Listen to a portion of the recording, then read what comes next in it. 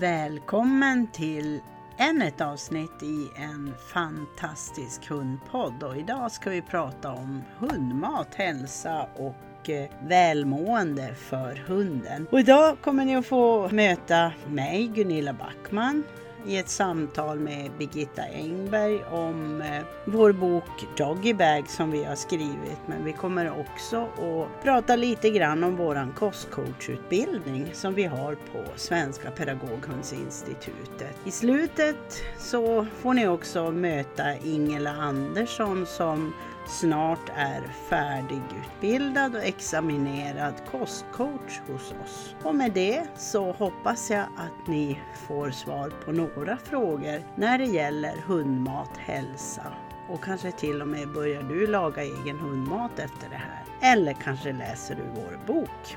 Boken som jag och Gittan har skrivit heter DoggyBag, hundmat, hälsa för ett bra hundliv.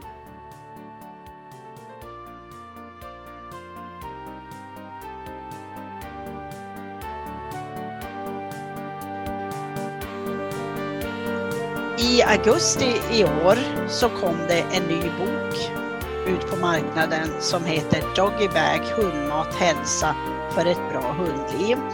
Och jag som pratar heter Gunilla Backman och är medförfattare tillsammans med Birgitta Engberg till den här boken. Och vi skrev den här för att vi ville trycka på att det är så viktigt att veta vad vi ger våra hundar för mat. Och det finns en orsak till det. Och Gittan är med oss här idag också, så vi ska försöka ha ett litet samtal kring hundmat och om vad boken innehåller. Vi ska presentera KostCoachen-utbildningen som är kopplad till DoggyBag, hundmat, hälsa för ett bra hundliv. Hej Gittan, är du med mig? Hej Gunilla, jag är med här. Ja, vad härligt. Och jag tänkte det är väl lika bra att vi presenterar oss lite grann så att de som lyssnar vet vilka vi är. Ja, absolut. Jag heter ju Birgitta Engberg och jag är ju mentor inom Svenska Pedagoghundsinstitutet. Och jag är även instruktör jag är ju beteendecoach och hundpsykolog och även beteendevetare på hund. Och instruktör i apportering och med inriktning jakt då. Och beteende överhuvudtaget på hundar. Och jag har ju börjat att laga egen hundmat till hundar och det har jag hållit på med i 10 år ungefär. Och så att det började ju med att jag hade en hund som hade en allergi och den hunden fick jag tyvärr avliva.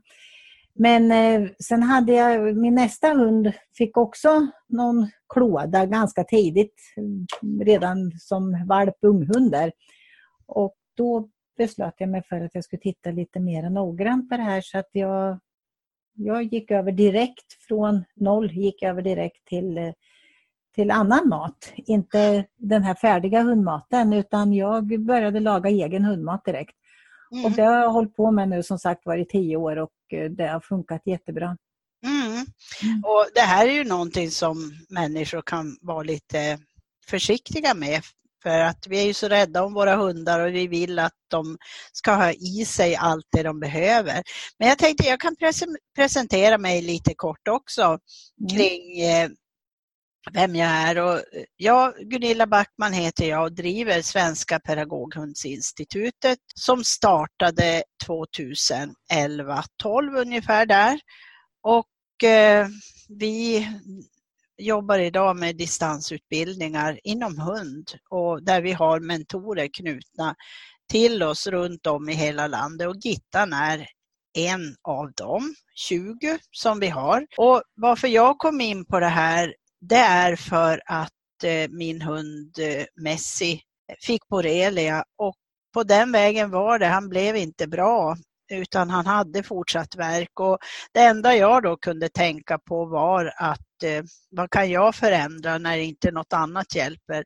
Och då började jag titta över att innehållet i maten tog bort allt spannmål och det var inte så att jag från början lagade egen hundmat, utan mitt första steg var att ta bort spannmålet i kosten för att det inte skulle vara för hög kolhydrathalt i det helt enkelt.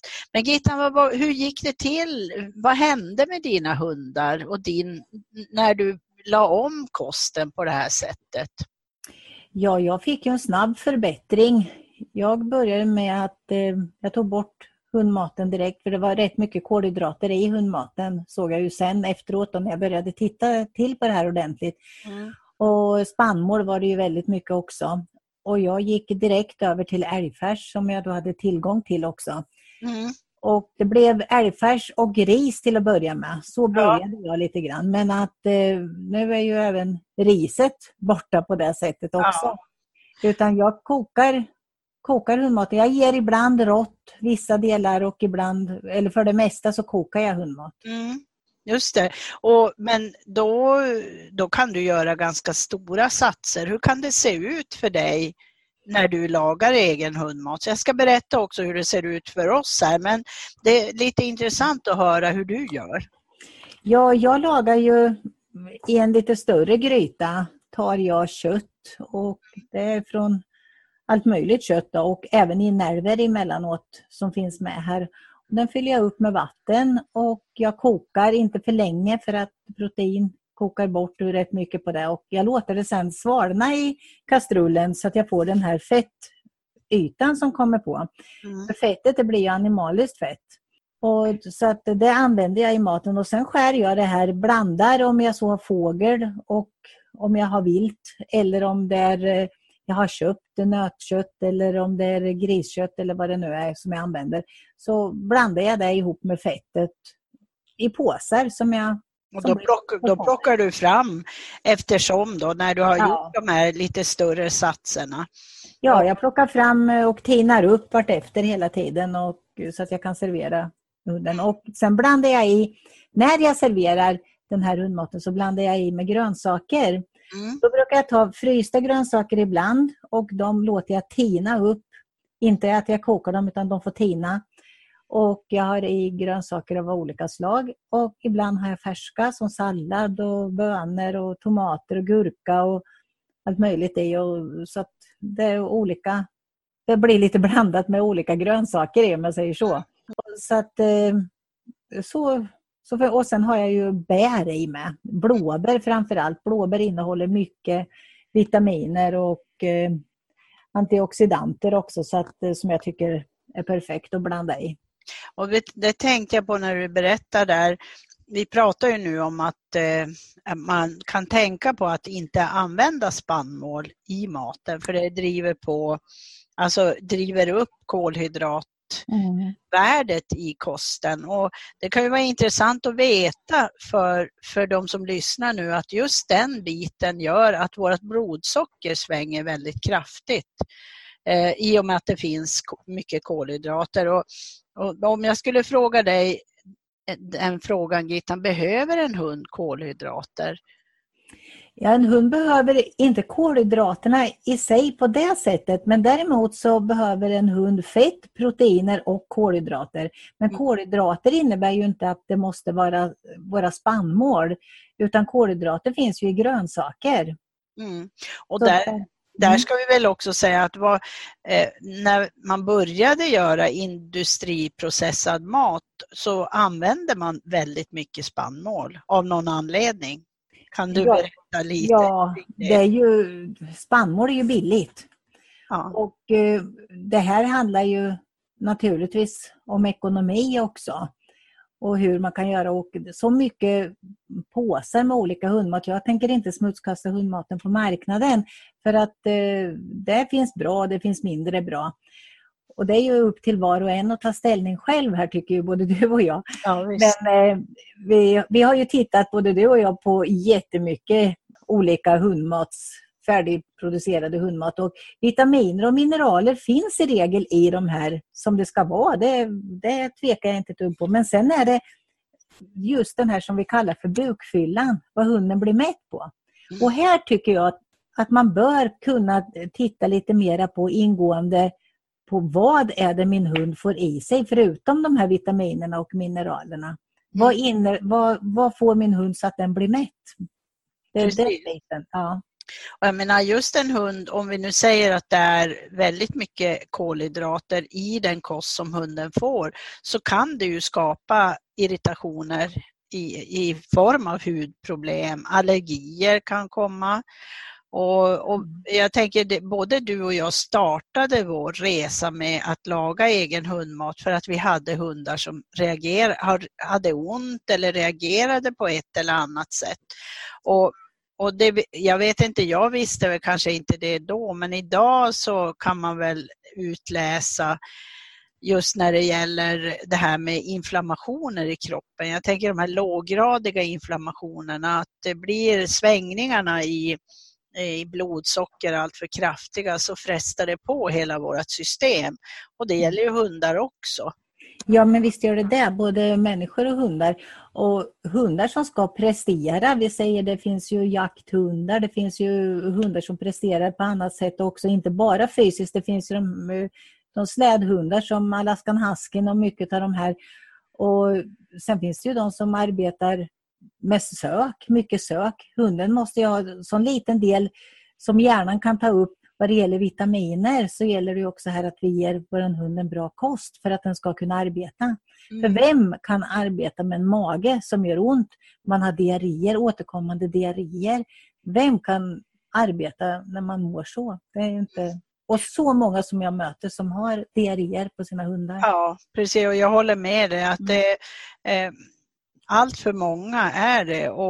Men sen finns den där rädslan att törs jag verkligen göra det här själv? Kan jag fixa det? Och det kan man bara man tänker till. För att det vi har sagt är, vi tar ju inte ställning precis som du sa mot vad som är bra eller dåligt på det sättet. Men det vi vill slå ett slag för är att titta på innehållsförteckningen, ni som köper egen hundmat som är färdig. För den kan vara bra, men den kan också vara mindre bra. Och det finns lite frågetecken som ett tränat öga kan se. Jag tänker en sak som vi pratade om tidigare, Gittan, det här är ju att vad kan man hitta i den här boken som vi har skrivit då, DoggyBag? Hur kan det hjälpa en hundägare? Ja, i den här boken skrev ju vi så att den skulle vara lätt att förstå. För en hund behöver ju fett, som sagt var, den behöver proteiner, den behöver kolhydrater och den behöver ju vitaminer och mineraler naturligtvis. Här i den här boken så har ju vi, istället för att bara tala om att hunden behöver de här B-vitaminerna eller C-vitaminerna och alla vitaminer, utan här står det även i vilken mat finns de här vitaminerna. Hur kan jag laga en bra mat så att min hund får i sig det här utan att börja hålla på med piller och stoppa i. Men äter inte våran hund några grönsaker eller vi har svårt att få i hunden någon allsidig kost, då, för hundar är ju som sagt, som det även står i boken, att det är ju en allätare, fast det är ju en karnivor också, en köttätande. Och det ser vi på matsystemet eller på tarmsystemet och matsmältningen, det står ju i boken också, har vi ju beskrivit här. Och då kan man, men som sagt, om de inte tar emot utav allting, då kan man få köpa vitaminer och ge hunden. Och det här kan ju vara periodvis också. Det beror lite också på vilket arbetsbehov eller vilket arbete hunden gör tillsammans med hundägaren. Det kan ju visa sig att det kan uppstå någonting, att här behöver de. Ja, jag får ju ofta frågan, men när jag lagar min hundmat, hur mycket ska min hund ha? Och då brukar jag säga det är ju handen på hjärtat, hur mycket motion får min hund? Vad presterar min hund? Jag måste ju ge min hund mat så att den orkar. Och här brukar jag rekommendera att man väger sin hund en gång i veckan när man går över till det här och ser hur mycket hunden behöver. Som när vi jagar till exempel med hund, då det blir mer än det dubbla med maten då. Men det kan man ju inte ge när det inte är jaktsäsong. Nej, hur förbereder ni en jakt, alltså när den ska starta, eller hur gör du? Ja, jag förbereder ju med att för det första vattna upp min hund då, ett par dagar i förväg, att jag har mer vatten i maten, och eftersom jag då lagar egen mat så är det lättare för hunden att äta och även med vattnet i. Inte bara hälla på vatten med torrfoder, utan det kan man också göra om hunden äter och dricker. Huvudsaken är att den får i sig utav vatten rätt mycket. Och sen ökar jag naturligtvis på fettet också, för fettet är ju energi för hunden. Ja. Ja, det är jättespännande, och personligen tycker jag inte att man ska vara rädd för det här, för jag tänker, det finns ju saker som inte hundarna äter och ska äta, och de finns ju med i boken också, så att man tänker till, vi ger inte hundarna vad som. En sak som jag ibland stöter på, det är att det finns någon slags uppfattning att matrester kan vara hemlagad hundmat. Hur ser du på det? Ja, det är ju lite synd, men att många tror ju att men jag ger min hund matrester och tror att det är färdig hundmat, men det är det ju inte. För hundar, som vi har skrivit i boken här, så allting som steks i fett, och man serverar fet mat som inte är animaliska fetter, utan det är oljor och det är margarin och allting. Det är ingenting som hunden, eller starka kryddor eller lök och sånt där. Sånt ska inte en hund äta. Hemlagad mat, det är ju att vi gör den från grunden. Vi vet vad våran hund får i sig. Om vi kokar kött, om vi kokar fisk. Omega-3 och omega-6 är ju sånt som vi måste tillföra i maten. Precis, och det kan man läsa om i boken också. Jag tänkte på när vi skrev boken här, då fick vi ju många frågor, och vi får dem fortfarande, frågor från hundägare som kan känna att men det här verkar ju konstigt. De går ut med sin hund på morgonen, de har börjat laga egen hundmat, sen då så går man sina vanliga promenader, och då kommer man ofta tillbaka till oss och är fundersam för att vad händer med de här produkterna som ska ut ur kroppen på hunden när man börjar laga egen hundmat. Kan du berätta lite om det? För det tycker jag är så här återkommande. Men oj, är min hund sjuk nu?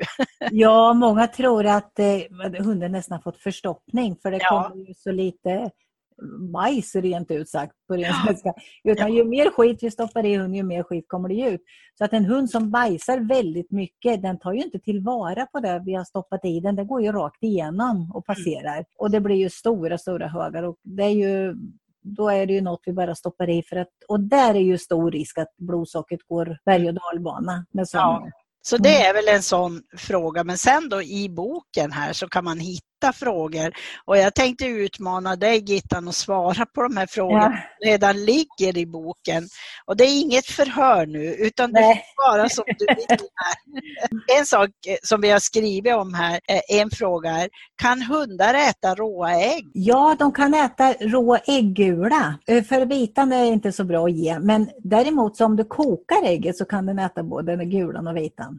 För det är ju sånt där som man också kan höra, att det är inte bra eller är det bra och så. Och sen en fråga, den är ju ganska stor. Kan jag laga min egen hundmat? För du och jag lagar egen hundmat på olika sätt, kan man ju säga. Där jag använder det som finns i affärer, eller jag kombinerar det med min egen matlagning. Om vi gör köttfärssås så tar jag undan köttfärs till messi och blandar i något ägg och kokar det samtidigt som jag gör familjens mat. Vad säger du om det här? Ska man vara rädd för det här, att starta upp det? Nej, det ska man inte vara. Och det här är ju inte till för att vi ska göra en industri av det, utan det här är ju någonting som det måste ju fungera i våran vardag, att laga mat. Och för mig fungerar det med att jag bor ju på landet, jag kan ha en stor gryta och stå utanför och puttra på då. Och bor man i lägenhet så kanske man gör mindre, men att det ska ju vara smidigt att göra hundmaten med. Och det är inte bara man kommer igång, så är det inte så krångligt som det låter. För jag håller med om att när vi pratar så här också så låter det väldigt krångligt. Men det är inte krångligt, och det handlar inte om att man ska få tag i älgkött och man ska få tag i hjortkött, utan det finns jättebra mat i vanliga affärerna. Och man kan även hitta där det inte är så dyr mat också. Det kan ju vara extrapris på fisk, och då kan man köpa på sig det. Det kan vara extrapris på blandfärs, då köper man på sig det. Så att man kan ju köpa på sig också och sen laga till det senare. Det är ju en annan fråga kopplat till det där med att laga egen hundmat. Det är ju om det är dyrt att laga egen hundmat. Hur ser du på det? Det har jag räknat på flera gånger och det är inte dyrt. Det blir inte dyrare än att köpa. Ibland köpa färdigproducerad hundmat. Det som färdigproducerade hundmaten, det är ju bara att det är smidigare. Men här gör vi jobbet och vi vet vad våran hund får i sig helt och hållet. Jag vet exakt vad min hund och mina hundar äter. Och sen så ser jag ofta när man vill gå över till att göra egen hundmat, så ser jag ofta på mina kurser som jag har att man använder korv. Och korv är inte bra. Varför det då? Det är så mycket, det är mycket kryddor i korv. Och det blir så mycket salter. Och en hund behöver inte ha salt på det viset, utan att tillföra salt i en hund är ju när diarréerna eller att det har varit kräkningar och så att det åker ur kroppen, då behöver man tillsätta salt. Men annars så behöver vi inte tillsätta den mängden av salt utan som det blir för mycket om vi börjar med korv av olika sorter. Och sen också det här, hur vet jag om min hund får den näring den behöver? Hur kan man tänka där? Ja, alltihopa det här är ju som en lång kedja. Att man måste ge det ena för att det ska tas upp av det andra. Ger man en allsidig kost så finns det där i. Det får man om man använder kött. Man använder fett, animaliskt fett pratar jag om, inga margariner och så. Och man använder fisk, fågel, grönsaker, olika grönsaker. Här får du all den här, både vitaminer och mineraler. Och även i bär, frukter och bär och grönsaker. Här har du C-vitaminer och i bladväxter och frukt och ägg och bär också E-vitaminer. Och allt det här står i boken vilken mat som de här vitaminerna och mineralerna finns i. Det kan vi ju också säga att i boken så kan man också hitta grundrecept hur man kan tänka för att göra det väldigt, väldigt enkelt. Så att det finns återgivet i den här. Men det finns några fler frågor här. Jag tycker en vanlig fråga som jag får, det är det här med vågar jag övergå från torrfoder till hemlagad mat? Ja. Alltså det krävs ju lite planering, men det är ju inte mer än eller större än att det är genomförbart och man kan kombinera det med sin egen. Men vad säger du? Vågar man övergå från torrfoder till hemlagad mat? Absolut, visst vågar du det. Det kan man absolut göra. Och vi har skrivit i just den frågan i boken, så har vi tagit upp det här med spannmål. Att titta på innehållet, ni som ger industriprocessad mat, titta på innehållsförteckningen. För finns det spannmål så kan det vara så att man har använt den för att det blir ju lite bukfylla av den i alla fall i det här. Ja, precis. Och sen är det ju det här att en hund kan ju tillgodogöra sig stärkelse. Vi kan ju faktiskt ta i en potatis då. Och då helst att den ska vara kokt, för råa potatis kan ju innehålla, om de har legat fram eller fått något stötar och så, att det är solaninet som inte är så bra. Men har vi kokt potatis som är kvar så kan vi mosa ner en bit eller skiva den. En del hundar tål det bättre och en del mindre beroende på. Själv får jag mosa potatisen men blir det för stora bitar så är det många som säger att deras hundar kräks upp potatisen. Just det, vet du vad jag kom på när du säger det? Något som jag tänkte på när vi började laga egen hundmat till Messi, det var att han blev dålig i magen till en början. Ja, och det vet jag också att man kan få hundar som reagerar på. Självklart så blir det ju det när man har haft en och samma mat nästan hela tiden och man byter mat. Man kan ju gå successivt över, sakta. Man blandar i den här så att man successivt vänjer hunden vid den maten som vi lagar. Ja. Och hunden är ju domesticerad med oss så att den klarar det.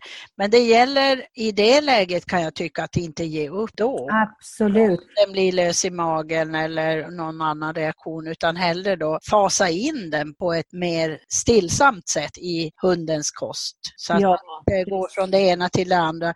Vissa hundar klarar det, men för att vara på den säkra sidan så kan det vara. En sak som jag tycker mig se också, det är att hundar som till exempel har gått på någon form av lightfoder, till exempel något torrfoder, de kan ibland, om de går på det för länge, få för dålig uthållighet helt enkelt. De orkar inte. Och där tycker jag att man kan se skillnad där man vågar börja laga egen hundmat så att det finns näring och det finns något att göra energi av. Och det är en stor skillnad tycker jag att man kan se då. Visst är det så. Det har ju jag också fått hört många gånger att min hund inte orkar och sen visar det sig att man går på ett lightfoder och det är så pass lite fett i lightfodret så att det finns egentligen inte någon direkt energi att ge där till hunden. Så att det är vad jag också har fått hört många gånger när jag har haft hundar här hos mig som har varit och tränat och så. Men ja, det står så sagt i boken precis många tips och sen bara att man kan utveckla. Det här är ju grundtips egentligen som man själv kan utveckla vidare. Och det står ju även om hundägare som har haft problem med olika sätt med sin hund vad det gäller maten och hur de har övergått till det här och det fungerar. Och sen är det ju hur hunden tränas, om det är en hund som tränas hårt eller om en hund som går mest bara några små promenader. Det får man ju också ta ställning till. Är det anaerobisk eller aerobisk träning? Ja, och det finns ju olika typer av glykogen och allt det med muskelglykogen och leverglykogen. Och det här står i boken. Det låter jättekrångligt om jag får säga det själv när man hör det så här, om man inte är van vid att höra det. Men läs boken så får ni höra att det är inte så svårt som det låter. Ja, och en annan fråga som många vill ha svar på är det bra att ge kyckling till sin hund? Ja, en del hundar tål kyckling bättre än andra hundar. Och här kan man också se lite grann på om en hund är väldigt känslig mot spannmål. Det finns hundar som är väldigt känsliga mot spannmål. Det finns hundar som är mindre känsliga och en del som inte reagerar alls på spannmål. Kycklingar äter ju i regel spannmål. Och det är ju inte spannmål i köttet på den biten, men att det är så pass mycket spannmål ändå så att en del hundar kan reagera på den. Och en annan sak som jag själv har varit med om, det är när jag skaffade min första Australian Shepherd. Nu pratar vi ju 99 ungefär så. Och då fick vi rådet av uppfödaren att varje morgon ge filmjölk till hunden. Och det var ingen begränsning där utan vi skulle ge filmjölk till hunden. Alltså jag tänkte hur gammal den var. Kan du säga lite om det? För det finns i boken men det kan vara bra att trycka på det här. Ja, att det där hör jag ju också mycket att när hunden är dålig i magen då ger vi filmjölk. Och visst, en del hundar klarar det ju också bättre än andra hundar men de flesta hundar de är laktosintoleranta när de kommer upp i vuxen ålder. Och de saknar då det här enzymet som bryter ner själva laktaset. Och då blir det ju en laktosintolerant och då blir det totalt raka motsatsen istället. Att man mår sämre av att få filmjölk. Så det här behöver man tänka till även, som sagt, valpar kan ju klara det.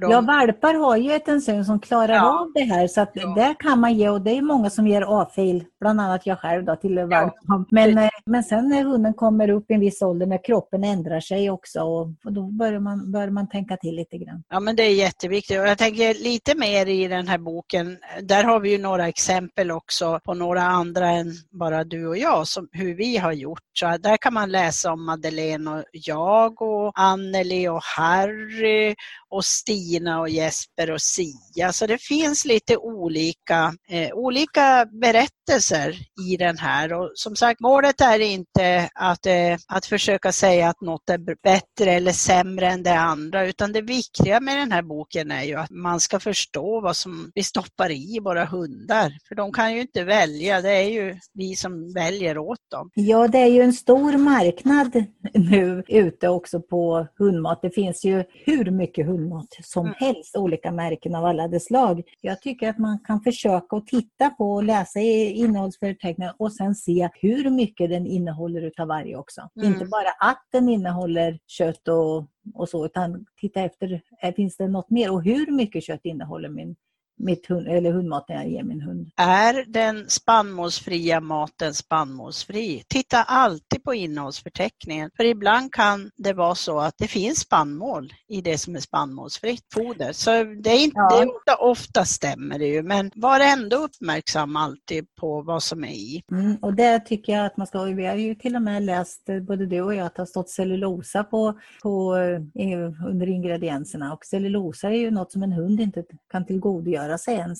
Så att det finns bra och det finns mindre bra. Ja, att och jag tänker det har ju hänt mycket de senaste 20 åren, och jag då som börjar bli några år, jag kommer ihåg när jag var liten och vi hade en tax hemma, där handlade det ju aldrig om att man köpte hundmat. Nej. Alltså i handeln, utan man använde på gott och ont då, för då blev det ju lite matrester, det ska vi väl erkänna, men man gick inte och köpte hundmaten på affären. Och nu ser vi ju också att hundar mår ju bättre och bättre, liksom att vi har bra mat och så där till hundarna, men att jag tycker att nu har det ju blivit så pass mycket, och jag har ju sett väldigt många eftersom jag jobbar med det här också och ser att det är mycket diarréer på hundarna och att det är klåda och det är det ena med det andra. Sen naturligtvis, nu är ju inte det här något som vi säger att det botar klåda. Det måste vi också tala om här nu. För att det här är ju någonting, då får man ju gå till veterinären och se om det är något annat som påverkar det här. För det här är ju inget botemedel, utan det här är ju någonting som vi vill bara framhålla, att ge bra kost, ha bra kost till sin hund. Ja. Och det som jag tycker också är viktigt att ta upp i det här, det är ju att vi har startat en KostCoach-utbildning som bygger på att förstå vad som är i våra hundars mat. Och då spelar det ju egentligen ingen roll om den är hemlagad, processad eller vilken typ det är, utan det handlar om att förstå. Kan du berätta lite om våran KostCoach-utbildning?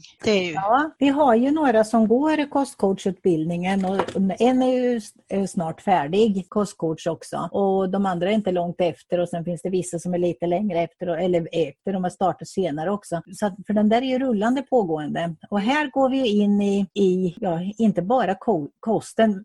Vi går igenom kosten, men vi går även igenom hur beteendet kan påverka kosten. Eftersom vi är beteendecoacher och hundpsykologer så kan kosten göra väldigt mycket också. Stressade, rädda hundar. Här vi pratar om tryptofanet, vart finns det tyrosin och hur det påverkar. Och, så att, det är en stor bit, och det är en bra utbildning för att kunna förstå om man jobbar med hundar och även sin egen hemmahund. Och som sagt, det är ingen utbildning där vi slår ett slag för den eller den hundmaten, utan det handlar om att förstå. Så att vi gör ingen värdering egentligen. Vi vill bara tydliga på att man ska veta vad som är i maten. Nu så har det är nästan ett år sedan vi startade KostCoachen. Det är inte riktigt ännu.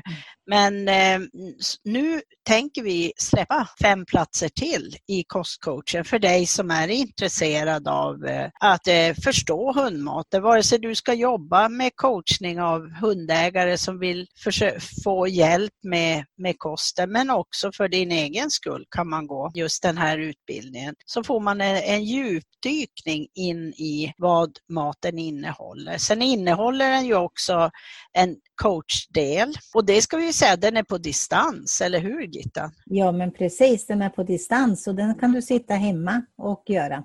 Och alla hos oss som går alla våra utbildningar, ska vi säga, och även KostCoachen, har en egen mentor.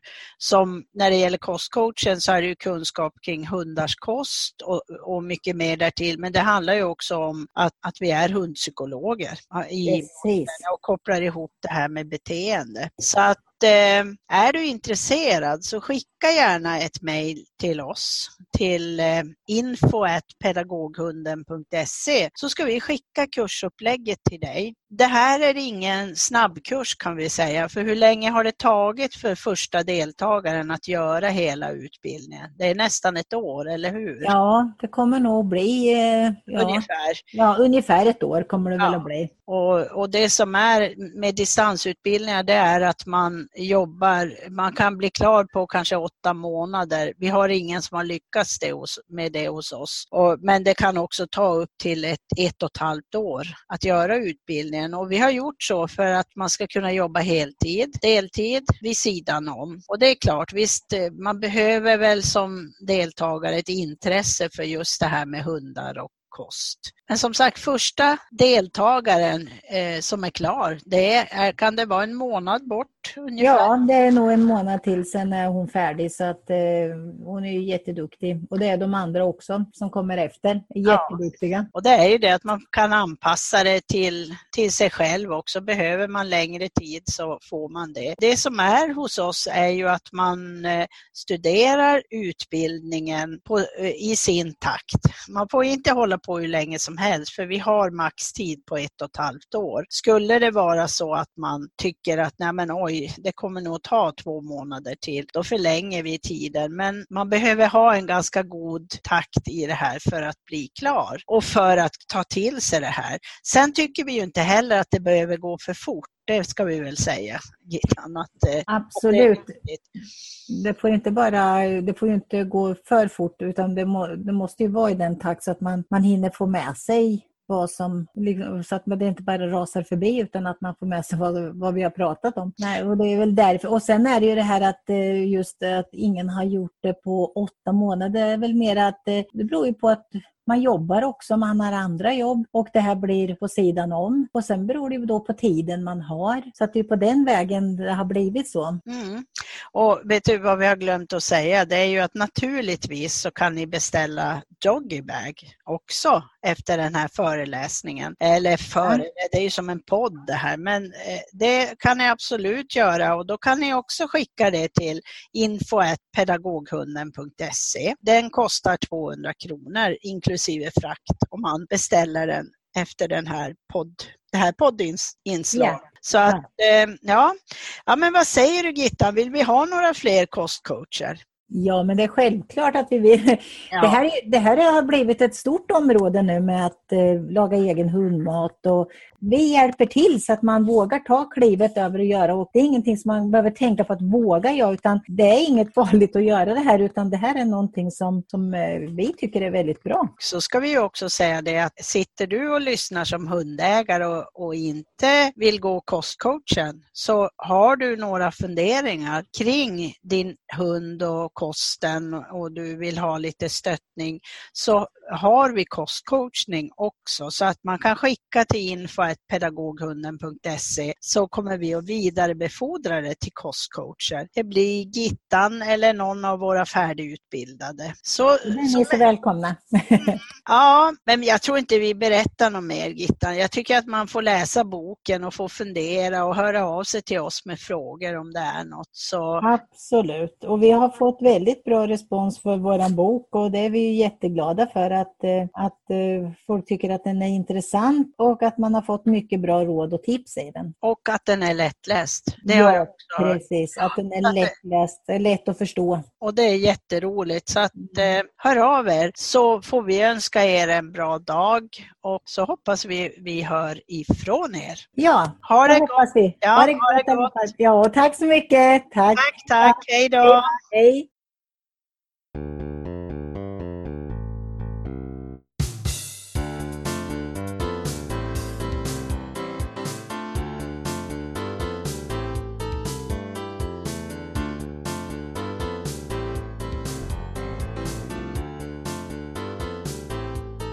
Hej och välkommen, Ingela. Är du med mig någonstans där ute? Jajamensan, jag är här. Du är här, det tycker jag låter jättebra. Och jag har precis pratat med Gittan, och Gittan känner du ju väl, eller hur? Ja, det gör jag. Det gör du, för att vi har pratat om våran bok DoggyBag, och så vi pratar lite om KostCoachen. Men jag tänkte innan vi drar iväg med lite fler frågor kring dig, så får du presentera dig. Var du finns och vad du gör och lite sånt. Jag heter Ingela Andersson och bor utanför Vingåker på landet. Jag har 8 hundar, en bergamasco, en pudelblandning, 2 stycken griffon bruxellois och 4 stycken petit brabançon. Hur hinner man med allt detta? Man planerar sitt liv. Man gör det. Hur kan en dag se ut? Vi går upp och rastar lite och gör lite frukost till både hundar och mig och maken. Och rastar lite igen efter att alla har ätit. Sen beror det lite på om det är jobb eller vad som ska göras under dagen. Sen försöker vi träna lite grann på kvällen. Och alla ska få sin tid. De får ju lära sig när de kommer till oss att de är en del i en flock. Men jag tänker ändå alltid varje dag på att varje hund ska få sin tid. Men det är ju jätteviktigt. För det är ju lite annorlunda att ha en hund eller ha 2 hundar och fler. Det måste man ju säga. Ja. Eller ställer andra krav på hundägarskapet helt. Men du har ju alldeles snart läst klart en av dina flera utbildningar som du går hos oss. Men den som jag tänkte vi skulle stanna vid idag, det är KostCoachen. Har du gått hos oss? Och det är nästan klart, det vet jag. För Gittan har berättat det när jag pratade med henne tidigare. Men du, vad var det som gjorde att du hoppade på den utbildningen hos oss? Dels tycker jag att det är jätteintressant med hundfoder och mat och vad som är rätt och fel och hur man kan tänka för att göra det så bra som möjligt för hunden i kombinationen med träning och rätt mat och sådär. Sen så tänker jag också då, eftersom att jag är utbildad hundpsykolog, beteendecoach, så kände jag att det gör mig mer komplett eftersom att maten påverkar helheten hos hunden. Och det är jätteviktigt. Det där tror jag är ett område som man kanske glömmer bort om man tittar väldigt mycket på beteende. Men maten har ju stor betydelse även för beteendet. Men jag tänker, hur ser det ut när du själv tänker på mat kopplat till dina egna hundar idag och att du går den här utbildningen? Lagar du all mat eller är det både och? Eller hur ser det ut för dig? Tyvärr räcker ju inte min tid varje dag till hemlagat. Men hemlagat 1 mål varje dag. Och oftast 2 mål. Men om det är någonting speciellt på kvällen så kan det vara som så att det blir 12 foder som kommer extra. Och då är det ett som är ganska väl utvalt efter det som jag tycker är viktigt. Ja, just det. Och du är ju en av experterna på att läsa innehållsförteckningar, eller hur? Du har gjort i utbildningen, det vet jag. Ja. Eller hur? Sant. Det är sant. Men det är intressant. Jag tycker att fler, det var som jag sa till Gittan tidigare, fler hundägare borde titta på innehållsförteckningarna. Nu ska man ha ganska god syn för den är ofta väldigt liten stil, men om man kan få till det där så är det nog viktigt att titta på vad maten innehåller. Men du, hur länge har du lagat egen hundmat då? Är det länge eller har det varit lite upp och ner eller hur har det sett ut? Jag började för 3 år sedan. Sen var jag väl lite sämre på det under en period, men i 2 år kan jag nog säga att jag har gjort det så frekvent som jag gör nu. Just det. Hur ser det ut för dig? Har du tillgång till kött och fisk och fågel och vad det nu är du ger? Eller köper du in från slaktare eller butiker? Dels så lusläser jag allt när jag går förbi skärken i butiken och kollar allt med kort datum. Stoppar i frysen. Det finns mycket godbitar där. Ja, precis. Men sen har jag en pappa som jagar. Det blir inte jättestort tillskott, men lite grann. Sen har vi ett gårdsslakteri inte jättelångt ifrån där vi bor som slaktar lamm på hösten. Så jag har fått en del inälvsmat ifrån. Så att det är lite blandat. Men jag söker någon mer slakteri som mer bestämt då. Men jag har inte lyckats ännu. Nej, just det. För det är ju det en del som inte har lagat egen hundmat kan ju tänka att det här är för stor apparat. Det tar för mycket tid. Och hur ser du på den delen? Jag gör ju jag kokar ju maten varje dag om man säger oftast. Eller minst varannan dag. Och då gör jag ju för flera omgångar på en gång. Så att jag lagar ju inte mat varje gång. Nej. Alltså varje måltid blir inte nylagad. Nej, just det. Det är ungefär som jag också gör med Messi. Att jag gör så att det räcker några dagar till honom. Och det tycker han är jättebra. Ja. Men jag tänker, när du har gått KostCoachen, vad har du fått med dig där då? Så har du förändrat något, ditt sätt att se på lagad hundmat, eller hur ser du på det nu? Ja, jag har ju mycket mer kunskaper. Mm. Och jag har då blivit ännu mer noggrann i hur jag tänker. Mm. Att jag varierar, att jag, som det här som är väldigt viktigt, att man inte ger för mycket lever på grund av A-vitamin. Och så tänker jag då direkt, ja, men då är det mycket A-vitamin i morötter, så då tar vi inte så mycket morot samtidigt som vi tar lever. Mm. Så jag har nog blivit mera... Är du mer uppmärksam idag? Ja, det är jag. Mm.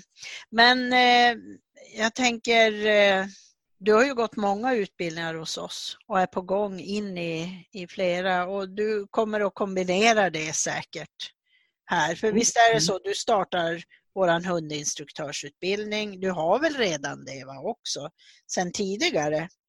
Ja, jag har jobbat lite grann, eller jag har varit med lite i olika hundklubbar och så, varit instruktör. Men nu tänkte jag att jag har liksom ingen riktig utbildning sen förut, och det är det jag vill.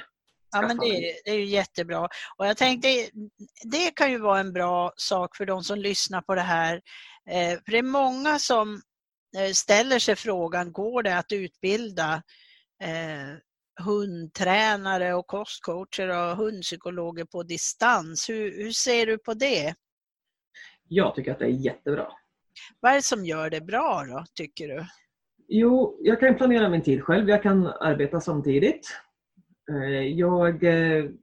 Ibland så kan jag plugga 5 timmar i rad och ibland så tar jag en halvtimme. Jag kan göra det liksom helt och hållet när det passar mig. Min bokhylla växer. Jag tycker det är jätteroligt. Min man tycker inte det är fullt lika roligt. Man får med sig mera saker, tycker jag, än om någon står och mera, berättar för mig. Lär mera. Alltså jag fördjupar mig ju mest givetvis i det som jag tycker är mest intressant. Ja, men precis. Men jag tänker, du är ju som sagt nästan klar med, eller du är klar med flera av våra utbildningar. Du har ju också utbildade hundteam, eller utbildat hundteam och fler på G. Det tycker jag du kan berätta någonting om också. Jag har ju en färdig besöks- och terapihund. Och för den hundens räkning håller jag på och söker någonstans där vi kan få praktik för läsehund.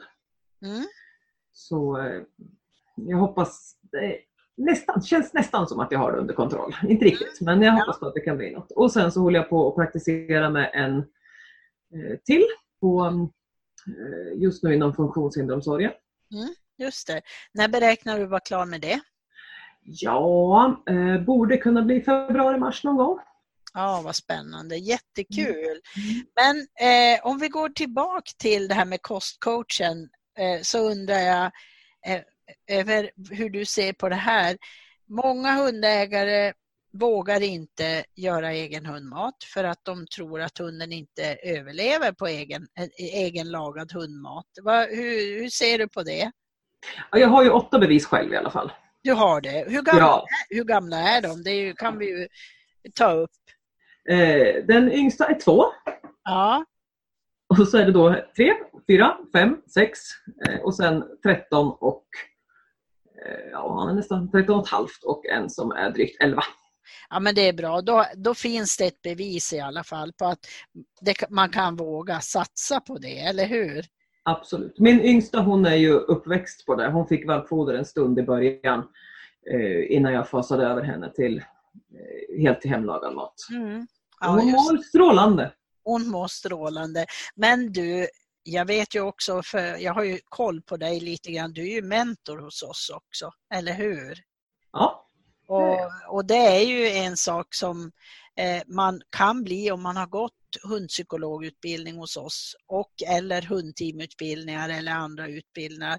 Då kan man bli mentor hos oss, och du är på väg in nu som mentor i KostCoachen när du blir klar med den. Och så vi hoppas ju att vi får fler deltagare och fler som är intresserade av att lära sig mer. Vi har ju några som kommer att bli klara under året som kommer, men du kommer att vara KostCoach nummer 1 här ut från oss och det tycker vi är jätteroligt. Men jag tänkte vi skulle avsluta. Om du skulle ge några råd till hundägare när det gäller hundmat. Är det någonting som du tänker, det här tycker jag ni ska tänka på, eller ge dem någon pushning, stöttning eller så? Vad säger du? Jag skulle säga, gör de val till vad man vill ge sin hund för mat. Ja. Men analysera, läs igenom, försök förstå vad det står på den där innehållsförteckningen. Om man inte vill eller har tid eller möjlighet att laga egen mat. Så fördelen med egen mat är ju att man vet precis vad man har stoppat i sin hund.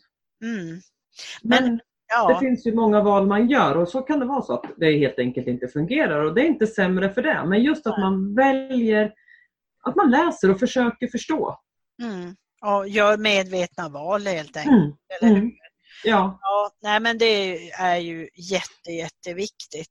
Men du, med det tänkte jag att vi skulle avsluta det här och så för de som lyssnar så har vi platser i KostCoachen nu från december. Ja, redan från idag har vi platser och det kommer att vara 10% rabatt på den här utbildningen fram till 31/12. Och vi har kursplaner som vi följer och skicka gärna efter det till oss eller från oss på info@pedagoghunden.se så skickar vi till er. Och med det Ingela så hoppas jag du hinner nu att laga lite egen hundmat för det är väl snart middagstid även för hundarna hos er. Den står färdig i kylskåpet så den ska bara serveras. Den ska bara serveras. Men du, då visst är det väl häftigt att vi vill ha in fler kostcoacher? Ja, och jag hoppas verkligen att fler hoppar på för det är en så rolig utbildning. Ja, vad kul att du tycker det. Men du får en bra dag så hörs vi snart igen. Absolut, det gör vi. Tack detsamma. Tack. Tack.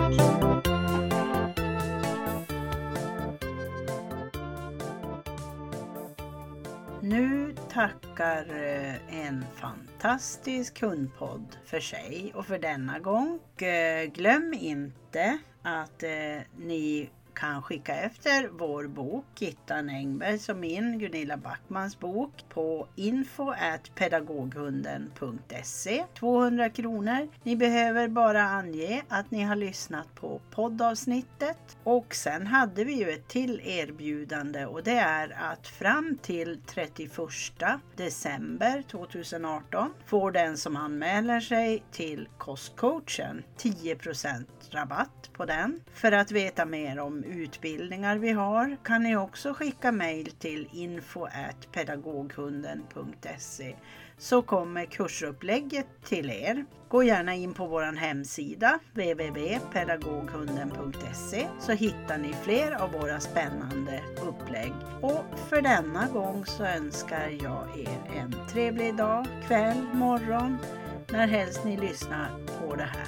Och vi ses om en vecka och då kommer det ett avsnitt som heter Guldstunder och tigerstunder. Och det handlar om vilken skillnad hundteam kan göra för människor som bäst behöver det. Så väl mött nästa vecka igen. Ha det bäst!